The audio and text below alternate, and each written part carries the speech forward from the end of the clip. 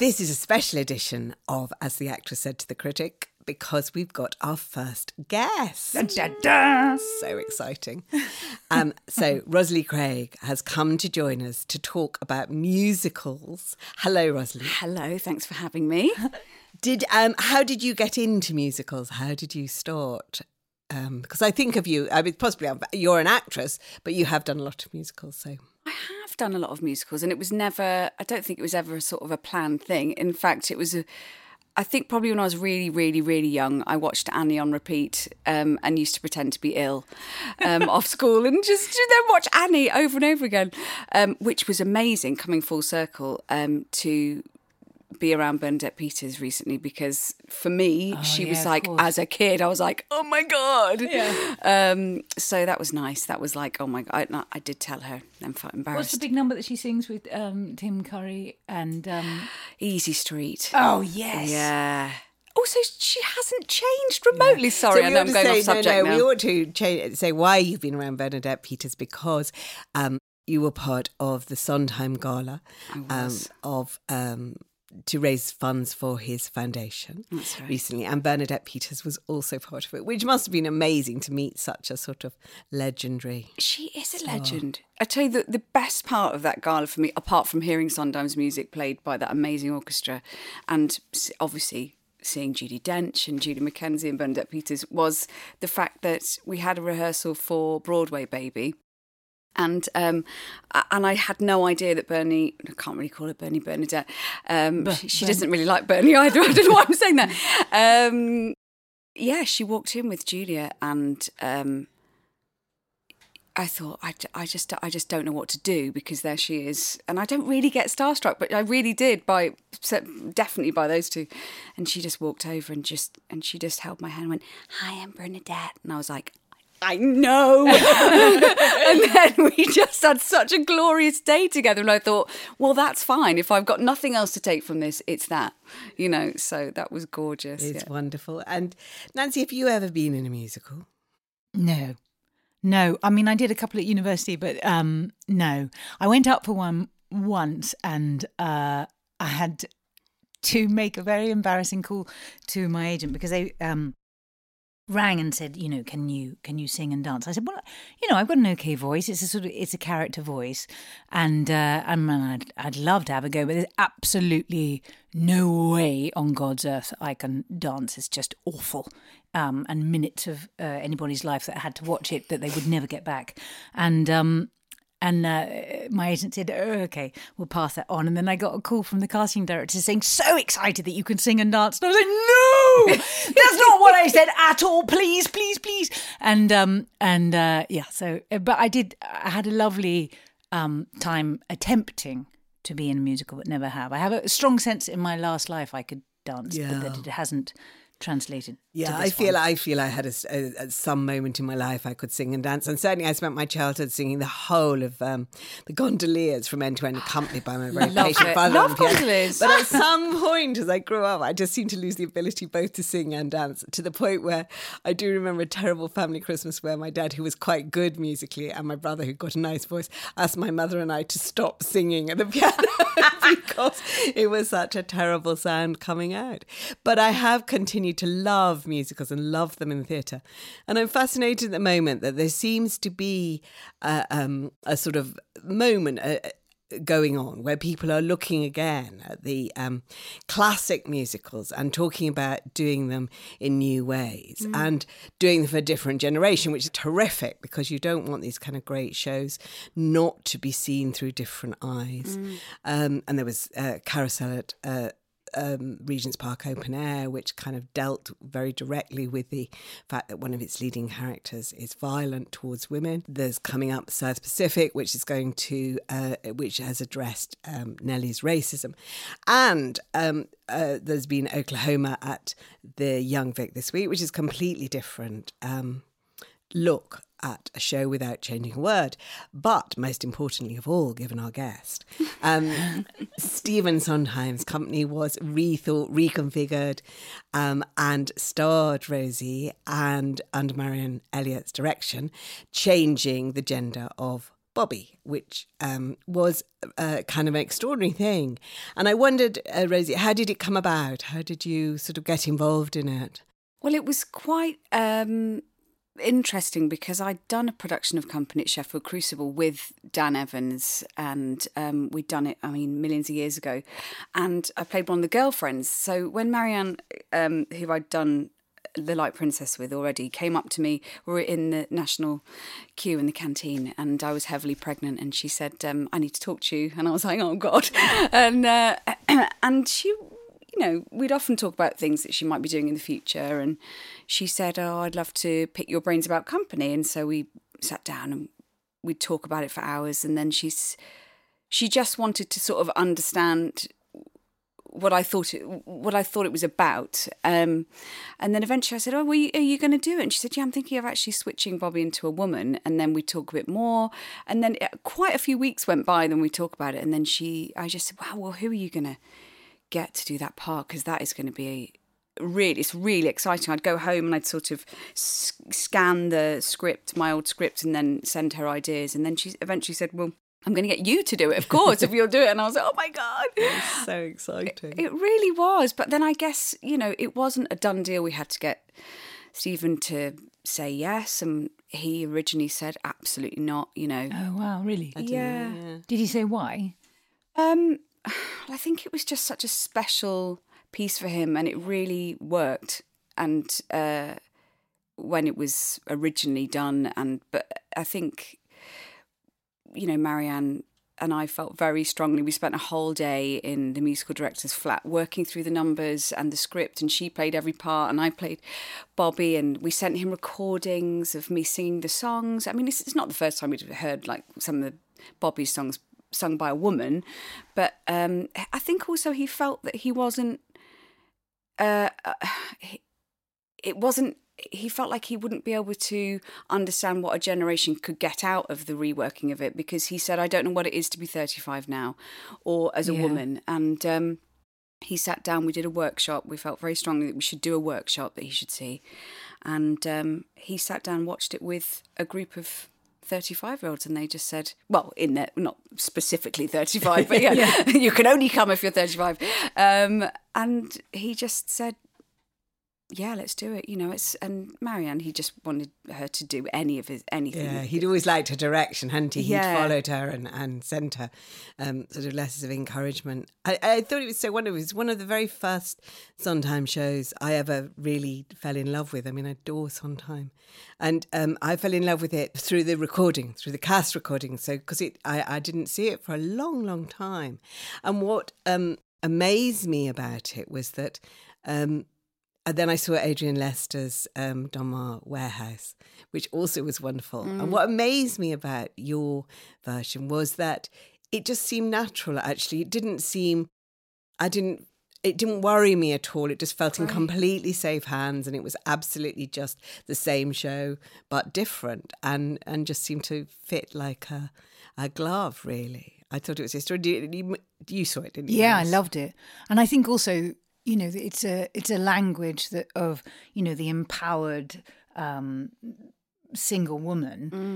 Post Sex and the City is something that we're very accepting of. We accept that women won't necessarily be monogamous. We accept that that people date. We accept that we're all searching, but there may be more than one person that we're meant to be with. This is all part of a sort of modern vernacular, modern language that perhaps when Sondheim wrote it, it wasn't. You married for life and you married young, and that's not what a younger generation expect of themselves, for themselves. It made complete sense of that central character's hesitation and inability to decide, and that sense of reaching a crisis. Yeah. Because she was at a time of her life when a biological clock was ticking, and it was extraordinary how once you saw it, you couldn't believe nobody had done it before. I know. Yeah. And that's what it felt like when we did it, especially when they Marianne and the choreographer decided to reinstate a number called TikTok, which is normally taken out of the show, and made it about fertility and the biological clock ticking. And what was amazing though as well for Stephen is that I think when it was originally done, there was always questions around Bobby being gay and was it him? And I think it just took all of that out of it and actually got down to the heart of what he felt it was about, which was about people not being monogamous or questioning whether we should be married, or is that really what we want as humans, to be with one person, or why do we have to have children? Why do we have to? And then sort of interrogating other people's lives and opening the door and looking in on other people's relationships and thinking, Christ, if that's what it is, I don't want Ed to be a part of any of it, you know? Yeah. And they're all such different shapes and sizes, aren't they? But I'd never seen it before. Seeing you play Bobby was the first time I've ever seen anybody play Bobby, and I can't imagine a guy playing it now. Yeah. It was then quite interesting to see Adam Driver sing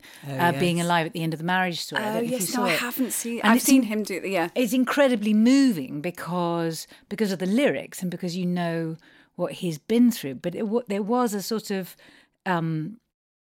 hesitation for me, thinking, well, that's odd. Which is, it's interesting, isn't it? Yeah. Which is a testament to you and testament to how well it fits in a female body as a part. And it is but a testament to the musical that it can take that leap through time. I tend to feel that one of the signs of the sort of absolute greatness of Sondheim is how adaptable so many of the musicals are, because they are, whatever their specific subject, they do sort of reach so deeply into eternal human feelings, but also kind of quite specific things about loneliness and the difficulties of modern living and relationships. I think, he's probably as good on as anybody. If you look at all of the relationships portrayed in Follies and A Little Night Music and Into the Woods, which is about the fears of growing up, those themes are so deeply examined and in all kinds of different ways.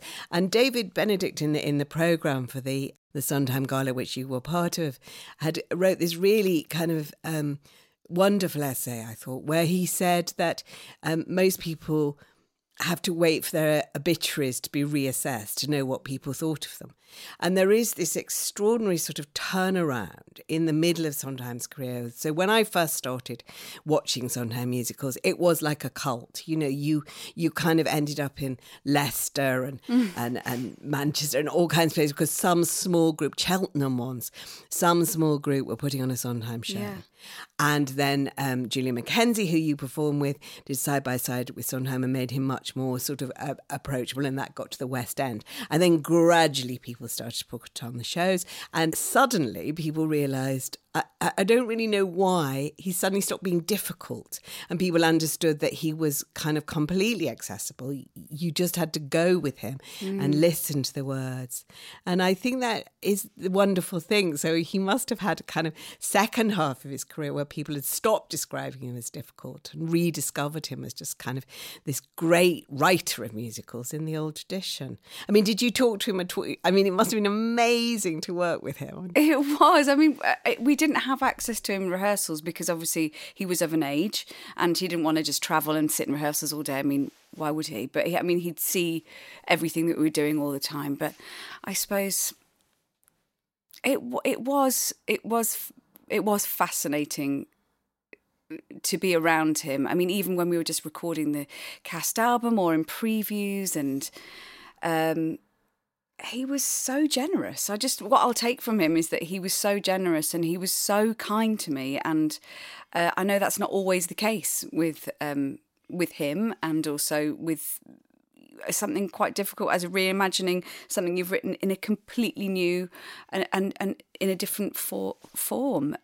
What kind of notes would he give you? I mean, did you have that kind of where he would say, "Have you thought about this?" Or It wouldn't be so much as that. It would actually be sort of musical notes, or he was very, of course he was, it was his music, but there's a reason why his note lengths are the length they are. And it's reminded me very much of doing something like London Road, where it was, we had to do the Adam Cork's note lengths because that is what the verbatim was of the text. Yeah. And it was, Sondheim was the same. He'd written that note in that place for a reason. And of course, he never minds. He doesn't care about keys or if you take it up or down, but he cares about the note lengths. He cares about a word or a pronunciation of a word. When we were doing the album, he would just come through on the cans and say, I want you to sing it like this. Or, in fact, my performance on the album it's not identical to what I did on stage, because we changed it when we were recording it. And we only had like 3 sessions to record it, because we were doing it on a Sunday when we were doing the show, and it's exhausting singing a musical. So you're like, you've got this amount of time when your voice is not going to die from tiredness. But I count myself extremely lucky to have had that moment in the sun with him, really. Yeah. I really do. I mean, it's interesting as well that when writers or directors are so specific about things like pauses and length, even in a play, and I think there's always a moment as an actor where you're struggling. You think, oh God, how is this ever going to be in my muscles? How is this ever? And then suddenly it sort of clicks, and you sort of think, oh, okay. I mean, I recently did a Pinter, and it's the same thing, and it's my first time I've ever done it. But then you talk to actors who've done endless Pinter, and they go, no, it's really, really important. The difference between a full stop, a comma, a pause, whatever. He has a language, and I think it sounds very similar. That you there'll be a moment where you fully understand, and he's in your muscles, and then. And you get it. Yeah, and it informs your performance as well. And actually, I found it very much, and I've said this before many a time about doing that part for him. I've done quite a few Sundimes, but obviously not on that scale. Although I did love playing the beggar woman. I was like really like random that I played that. I was like, it was really great. I didn't see myself Sweeney Todd. Sorry? In Sweeney Todd. Yeah, exactly. Yeah. Oh, I love that piece. My God. But this is the thing as well. Doing that gala, I was like, oh, look at all the parts still there to play. It was like, oh yes, I can't wait to get older. Whereas you clawing back the years. Is that his music would take on, and his the lyrics, the meaning of the songs would be changed by a note length, or certainly like it in a play when it's in your skin and the pauses are there for a reason. But I know he's called the Shakespeare of musicals, but I do think it is quite similar to performing Shakespeare, because with my experience of doing any Shakespeare is that it's all there for you. Yeah. He gives you it. It's a gift. So if you don't fight against it, it opens up. And every night I'd perform Being Alive or Marry Me a Little, and there was something to learn, and there was something to go, oh my God. So it was never like, a lot of musicals can be quite monotonous, because you're set in a rhythm with an orchestra, and you're doing the same thing. You can't, even if you try and sort of bend the orchestra, sometimes they don't move with you. But that was what was joyous. It was just like an oyster with a pearl in. Yeah. I think there's a portrayal of him in Tick Tick Boom that we've talked about, and the thing that is taken from that story is his support of young composers and his complete generosity, but also love of what he does. And then I saw him recently, it was footage of him, I think very, very, just before he passed away. So he was already 90, in the making of Steven Spielberg's West Side Story, remake of West Side Story, and it had lots of footage of them, or rather photographs, stills of them all sat around composing the first West Side Story. Yeah. But the light in his eyes, even sort of moments before he was no longer here, was still incredibly youthful. That joy of creating, the generosity of being in a team, creating work, and I think that is always in his work. And you see the way that he creates ensembles with his characters, and any Sondheim I've ever seen, there's a huge generosity and collective joy. In the entire thing, moving forward is a collective effort, which I don't think is in every style of musical, really. I mean, it's always a great sort of collective force of energy, but there is something very particular about There is something about work. The density of what he writes, I think. So I met him once, and again, it's interesting because I was terrified. I mean, so we were doing an on-stage event at the National Theatre a long time ago when there was the revival, actually maybe the first time in London, of Sunday in the Park with George, with Daniel Evans again and Maria. And, Jenna. With Jenna. Sorry, Daniel. So it was the revival. Yeah. And Jenna Russell. And I was terrified of meeting Sondheim because, like, you should never really meet your idols. And he was a complete idol, and he'd carry me through a long period of my life where I just listened to the musicals endlessly. And again, he was very warm, but he was very precise and very rigorous, kind of. He wasn't easy to interview because the rigour was there. But what you say about the kind of love of that and the kind of complexity of the composition of Sunday in the Park and all the things he was trying to say about creativity and beauty and the pressures that puts on relationships. It was all, the kind of richness is in his thinking was so obvious, it was just riveting to listen to him talking about it. And I think that is true.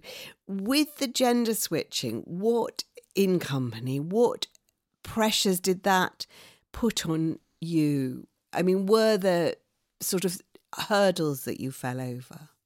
I think the biggest hurdle that we actually faced were things like the friendship between Bobby and Jamie and what to do with that, rather than actual character things. Like you say, it just seemed to click. Right. And I remember that from very early on when we were in Joel Fram's flat in London. Every time we turned a page and said it as a female, said Bobby's lines, it was all of three of us were like like little kids going, "Oh my God, it works!" Yeah. Like, I hope he likes it. I was thinking, "Oh my God, it really, really, really works." But it was. There's lots of people that think that maybe Jamie should have been Amy still, and we should have explored it being a sort of. We did do that in an original workshop. So Jamie is the not getting married today. Yeah. And which was Jonathan Bailey, wasn't it? That's right. Yeah, Johnny Bailey. Yeah. I felt in terms of pressure. It's really interesting because I really did feel like we were making a new piece, and I'm very at home making new pieces of music, new musicals or new plays, or I feel like that's where I fit best if we fit anywhere in an industry. But so I felt responsible for women, I have to say, and I didn't know how important it was until I would go to the stage door or people would write to me and say, "Thank God someone's finally talking from a place of honesty about women and how we feel about fertility, marriage." It felt very important in that way. It's interesting, isn't it? Because there was a certain amount of resistance, I think, in the run-up to Company. And, all the sort of, a lot of Sondheim diehards were kind of worried about the changes and were worried that it was part of a trend of trying to increase the number of roles available for women, which it probably wasn't the Sondheim diehards that were worried about that. It was probably more the press in general. There's this kind of slightly weird thing, I think, as a woman about there's a nervousness about gender reversal and this idea that, women can take on all parts. Were you worried about the reception for it at all? It wasn't, I suppose, in terms of changing it, felt that we were bringing a sort of period piece and modernising it rather than it being about more parts for women. Right. It felt like this was a piece that was not really going to get performed because did we really want to see a man struggling in the 60s about how many women he'd slept with? And I don't think it didn't feel very current anymore. So it felt more that we were sort of trying to make this brilliant brilliant piece of theatre relevant again. So I think that was my focus rather than it being about more roles for women.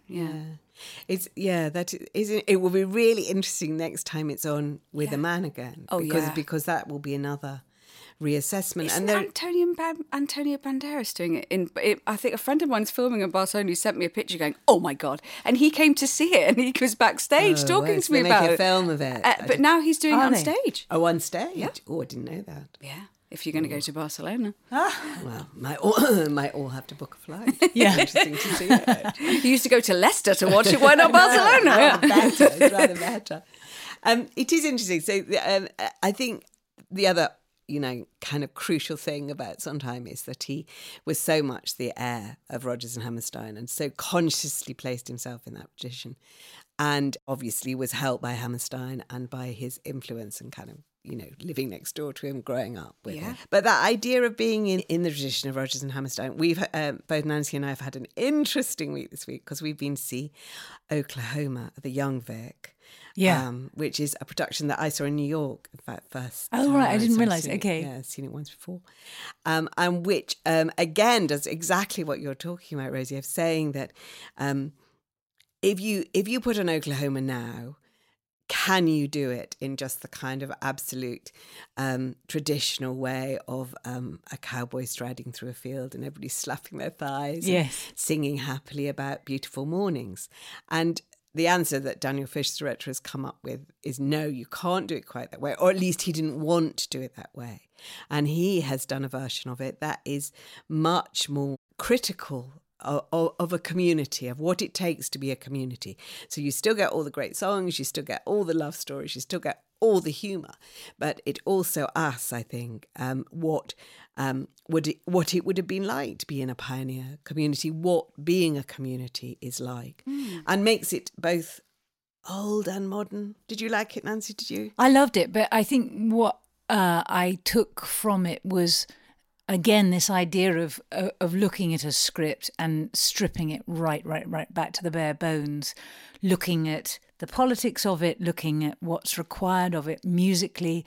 What I loved was the setup that, it's all, the whole stage is sort of stripped back literally to raw wood, which helps again with the noise, and then putting the musicians on stage. And it was a celebration of every single element of that. But I always love it when live musicians are on stage in any capacity. But the fact that they're in the huge, unapologetic lighting, which is so in your face that you can see every single sort of fingers squashing onto a string for every single note that belts out, and in an amazing sort of new bluegrass sort of setting. Oh God, it was complete the same. It was beautiful, score, but re-orchestrated. But that rawness, it reminded me of the Martin Crimp Cyrano. That again taking it right back, and there's nothing missing in terms of performers' commitment to the work. Even though you might restrict their movement, you might restrict the blocking, you've definitely restricted set, you've definitely restricted costume changes. So actually, you there's so much attention to every single word, every single note, every single nuance and key change, that it's actually ends up being an extraordinary celebration. And then within that real sort of spotlight and microscopic attention to let's look at the politics of this and see how it fits in a modern setting. And if we're not going to change it, let's call them up on it, which this production does. And it also looks at character very hard, which it brings it again with the company that wait to see it. It is worth seeing. And he's been doing it on and off since 2007. He did it. Daniel Fish did it originally as a student production at Bard, and that one of the things he did was that the character of Judd Fry, which is normally this kind of threatening, sort of threatening thug, really, he's a figure. It suggests instead that he might be a troubled outsider, that he might really just be, a muddled youth, that he might actually be possibly somebody that Laurie could fall in love with if circumstances were different. Wow. And it's played by Patrick Vale, who has been playing it on and off since he was a student. Oh, really? And so it's come in and out. Was he in the New York production as well then? He was in the New York production. He's gone right through with it.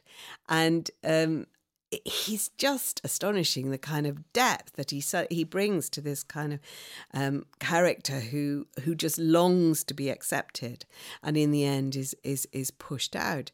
And it's such a kind of radical but very simple thing. It's not like rewriting anything. It's just saying, who is this man? Yeah. And I find that profoundly moving. I find it even more moving because the first time I saw it, I thought, stripped out in set, amazing dance, blah. And then the second time I saw it, I just thought the characters were so thoroughly But I think re-examined. what's interesting, though, is that all this re-examining is about spectrum in the end, isn't it? Because what we're saying is, it's no longer fits into this modern sort of storytelling that you have man, woman, bad, good, that there is nuance. There's more understanding and acceptance of mental health issues, and that people, if people were ostracized 50 years ago because they had mental health issues or special educational needs or whatever, now hopefully we live in a world where we say, hang on, no, this has a name and this has a way of, it has a language around it that we can learn and understand and bring you further into the community and give you a role, and that neurodiversity, suddenly has a place in business. So you put storytelling into that mix, and then why then is it a problem to then have women playing parts that are traditionally played by men? Because actually it's not about man, woman, it's about energy, perspective, and about alpha energy. But it's also always been hard for musicals, and that's why it's interesting, Rosalie, that you've done so many musicals that there's a sense somehow, which wasn't ever true with Sondheim. I think this was one of his kind of great gifts to musical theatre, that he made them. He absolutely asserted their right to be sort of psychologically truthful and rich in terms of storytelling. But you have done, you mentioned that you've done London Road, which is a musical. Brilliant. Do you feel as a form the musical has got this capacity to be sort of play around with these ideas and be absolutely central to theatre, and not just seen as sort of something slightly off on the side that you might go to on a good day, because you want a nice night out or something. That's a really, I know, because it's seen as a form of complete escapism, and I do think there's a home for that and a place for that. I'm somebody who does musicals who can't go and watch the big ones. Like, I've never seen Wicked, or I only went to see Les Mis because my husband was in it many moons ago. So I do have my interest in musicals is from, I don't quite know how to phrase it, but I like different musicals. So your description of Oklahoma is like, oh my God, I have to see this, because essentially those conversations which you're suggesting about mental health were written into the piece. It's just taken somebody else to see it in a different way, and maybe we weren't ready to have those conversations when Oklahoma was first put on, but somebody with an issue was written into the piece, but just took somebody else to have a different. But it's interesting because we assume that musicals, by their very sort of size and noise and definition, are joyous, and it's all going to be happy, and we go because we want to be happy. But then you look at things like Dear Evan Hansen and Jamie and all those stuff, and it's been an extraordinary medium to put different sorts of stories out there and to give people a voice. Yeah. And actually, things like, I remember seeing Parade at the Donmar, which I thought, how can that be in a musical? But actually it was extraordinary. It was extraordinary because there's a discomfort when somebody's misrepresentation is sung. There's a hugeness to it that actually provides an extraordinary fury and energy to the retelling of a story that actually happened. It's a true story. I think that's what we found with London Road, though, is that as soon as you have a soundtrack to something or a backdrop of music, we're instantly engaged in a different way. So your very DNA behaves differently, and you start listening more or being emotionally led by that piece of music, whether it's a play with music, in the background. So London Road was the story of the prostitutes who were murdered on London Road in Ipswich, isn't it? It was extraordinary, and it seems such a sort of bold idea that you would make that a musical rather than a play. And I think that's what fascinated me about it, because originally when I was auditioning for it, and it was 2000 and oh my goodness, don't even 2000 something something. I don't know why I keep talking about years, but it's not important. I thought, what the hell is this? And I think all of us, even after the final run through in the rehearsal room at the National, just went, no. We're going to go to our deaths. This is it.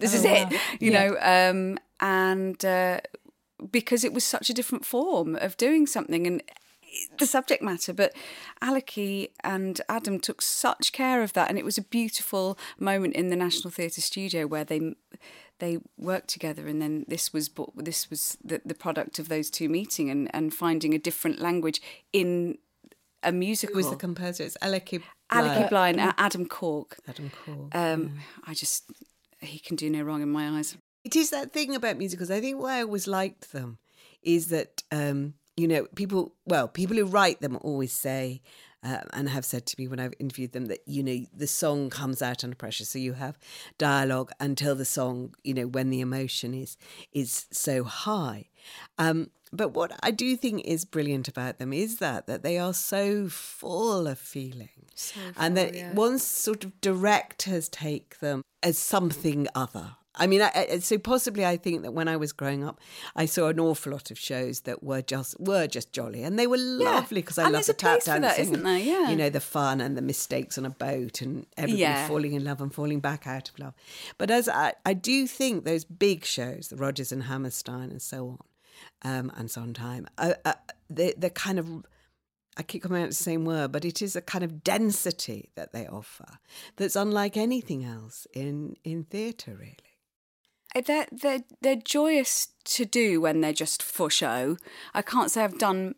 I can't think of one that I've done that's just sort of razzle dazzle. Yeah, tits and teeth. I was going to say tits and teeth. Yeah, mind you, Les Mis is full of death and awfulness. I suppose the numbers are just so large, you just forget. Les Mis is a fantastic show, and Phantom, actually. I mean, Phantom of the Opera. It's not entirely to my taste, but it is an amazing show. Yeah. And that, again, I mean, at another level, you could say it's all about disfigurement and outsiderishness and societal expectations. And so underneath all the razzle-dazzle is that kind of... And I think people respond almost subconsciously to those themes. Wicked, it's about the girl who doesn't fit in. That's right. But also, go on, you go. No. I was going to say that, there's things about London Road which remind me of Mozart as well in the end. The idea of you having 6 people all telling their story at exactly the same time. And then you create this sort of aria of is it? Can you say aria if there's lots of people singing at the same time with more than one, or does it belong to one person? Chorus, I think. Is it chorus? Okay, a choral so number. A chorus of 6 characters singing. In search of an author. Yeah. All singing at the same time, but singing their version of events that together make the piece, and that's what London Road reminded me of, and I think it's just an extraordinary thing that music can do that words on their own can also do, but it's very, very different. You can't have 6 people necessarily talking at the same time, but with music, the fact that you could feed into each other and create something either discordant or harmonious, but that onslaught of information works because everybody's doing it simultaneously is a thing that Mozart did. And it's an access point to things as well. It's that I do think that's... And as we sit and talk, it occurs to me how much of what's going on in musical theatre now in terms of reassessing shows is about reassessing the traditional attitudes to women, which it hadn't really occurred to me until we sat talking that even in the Oklahoma, Laurie, who has the sort of choice between the 2 men, is usually sort of this virginal kind of gingham, smiley girl. And they've, Anoushka Lucas and the director have really looked at that and made her a much more conflicted character with real agency, I think. Yeah. So, it's a proper choice that faces her. And when I interviewed Anoushka, she said that it's like she's choosing between being 2 different people. Yes. She can go one way or she can go another. And that, again, is a kind of new company choice. It is, but it's sort of... it's not a new way of thinking, is it? But it's just interesting that is now put in a musical, on stage in a musical, because, like you say, a lot of people going to see musicals are going because they want to have a big spectacle, a big chandelier fall down, or a barricade, or I don't know, hairspray, something to completely escape, just lose themselves. And sometimes, if I do go and see a big show, I think I find it really difficult to watch those big shows because they're just not what I enjoy interrogating in. It's not an art form that I love. You know, I love escapism and big loud music, but I feel like when I watch a big show, I'm like, well, where's the jeopardy? Or like, why can't you sing that needs more, that needs something else lyrically? Or I find it really difficult to sit through them because I think musicals are there to interrogate difficult subjects, and I think they have an enormous importance within the language of theatre. And just from listening to you talk about Oklahoma alone, when I saw the Trevor Nunn version, was it Richard Eyre, Trevor Nunn? Trevor Nunn with Hugh Jackman, Hugh Jackman, Josephine Gabrielle, Hugh Jackman, we all saw him in that, didn't we? And I was at drama school and I was thinking, my God, this is absolutely astonishing. Yeah. And I was talking to Josephine at the gala, just saying, you know, I just absolutely loved you in that, but it just feels of a time. Yeah. I don't necessarily want to see that version anymore, but obviously this is why this one exists. Was I talking to you the other day about that every story has a patriarch, a matriarch, a fool, and a something else? No, you weren't, and it sounds really interesting. It was. You can now say this. Forgive me, whoever I had this conversation with. That I have a menopausal brain and I can't remember. But it was interesting that every story has 4 parts. And I think it was the clown and the fool, or the something and the fool, but that, you know, in our current open multi-conversational atmosphere of theatre making and storytelling, that you don't have to have a man playing the patriarch, and it doesn't necessarily have to be even one person being the matriarch. It could be a community, and that you have the fool and you have the whatever. And I think that you lost my train of thought. Oh no, it was so good. I know. Hang on. It's coming. Basically, that that in terms of switching gender, that it isn't as simple as this person should be a man or a woman now that we're in our modern age. It's more that the energy in this story can be played by this person or that person, or, you know, different people, people of different colour, people of different gender, you know, and gender fluidity within all of that, and that it's more about what that character represents in that community and what that voice is and how it affects the story. That it shouldn't be as simple as a black and white decision, even if it's for the purposes of positive discrimination, because there aren't enough parts for women, or there aren't enough parts for women of a certain age. You know, all of those conversations are essential, and we all know how we feel about it. But actually, the role itself, let's examine the role itself and its part in that story, and you know, art reflecting life, and the way that the world has changed. And so that's all we're asking, and that's all we're having a conversation about. And it isn't as simple as gender reversal. It's far more complex and far more important.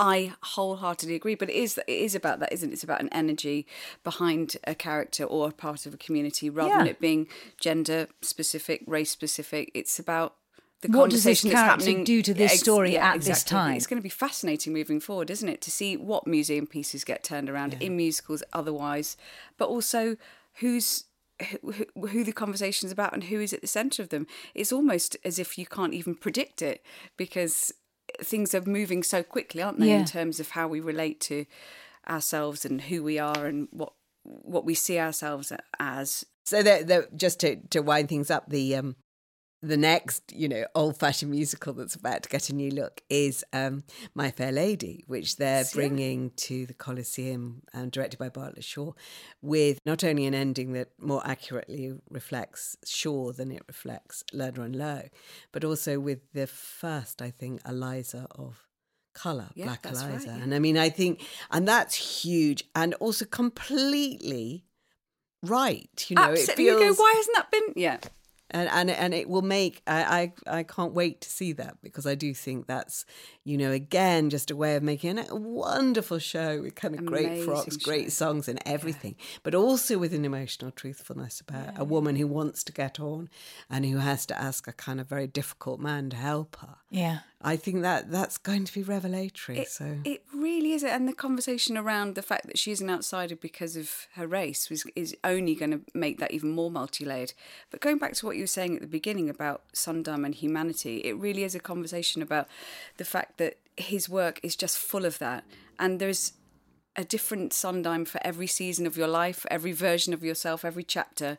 And I think that's the reason that he's so other, because he writes humanity. He writes what we think and feel. And I think a lot of musicals try and put a bow on it, and he doesn't. He just goes, that's what it is. Yeah. I know, I'm very excited. I've got friends working on My Fair Lady, and they're saying they're having the time of their life. Oh, really? So exciting. Yeah. So That's we glorious. all three of us will go and see that and bring Yes. it back to another yes. podcast in the future. But for now, I think that's it's been really, really nice having We you didn't here. actually start properly there, didn't we? We would say welcome to episode 4 of, as the actress have to said do to it the as a critic, wild with our card. special guest, Rosalie Craig. And that's goodbye from us. It's goodbye from us. But Rosalie Craig, thank you so much. Thank being you for with us. coming. It's been so Brilliant. nice to talk to you. That's Thank so you. nice. Thanks.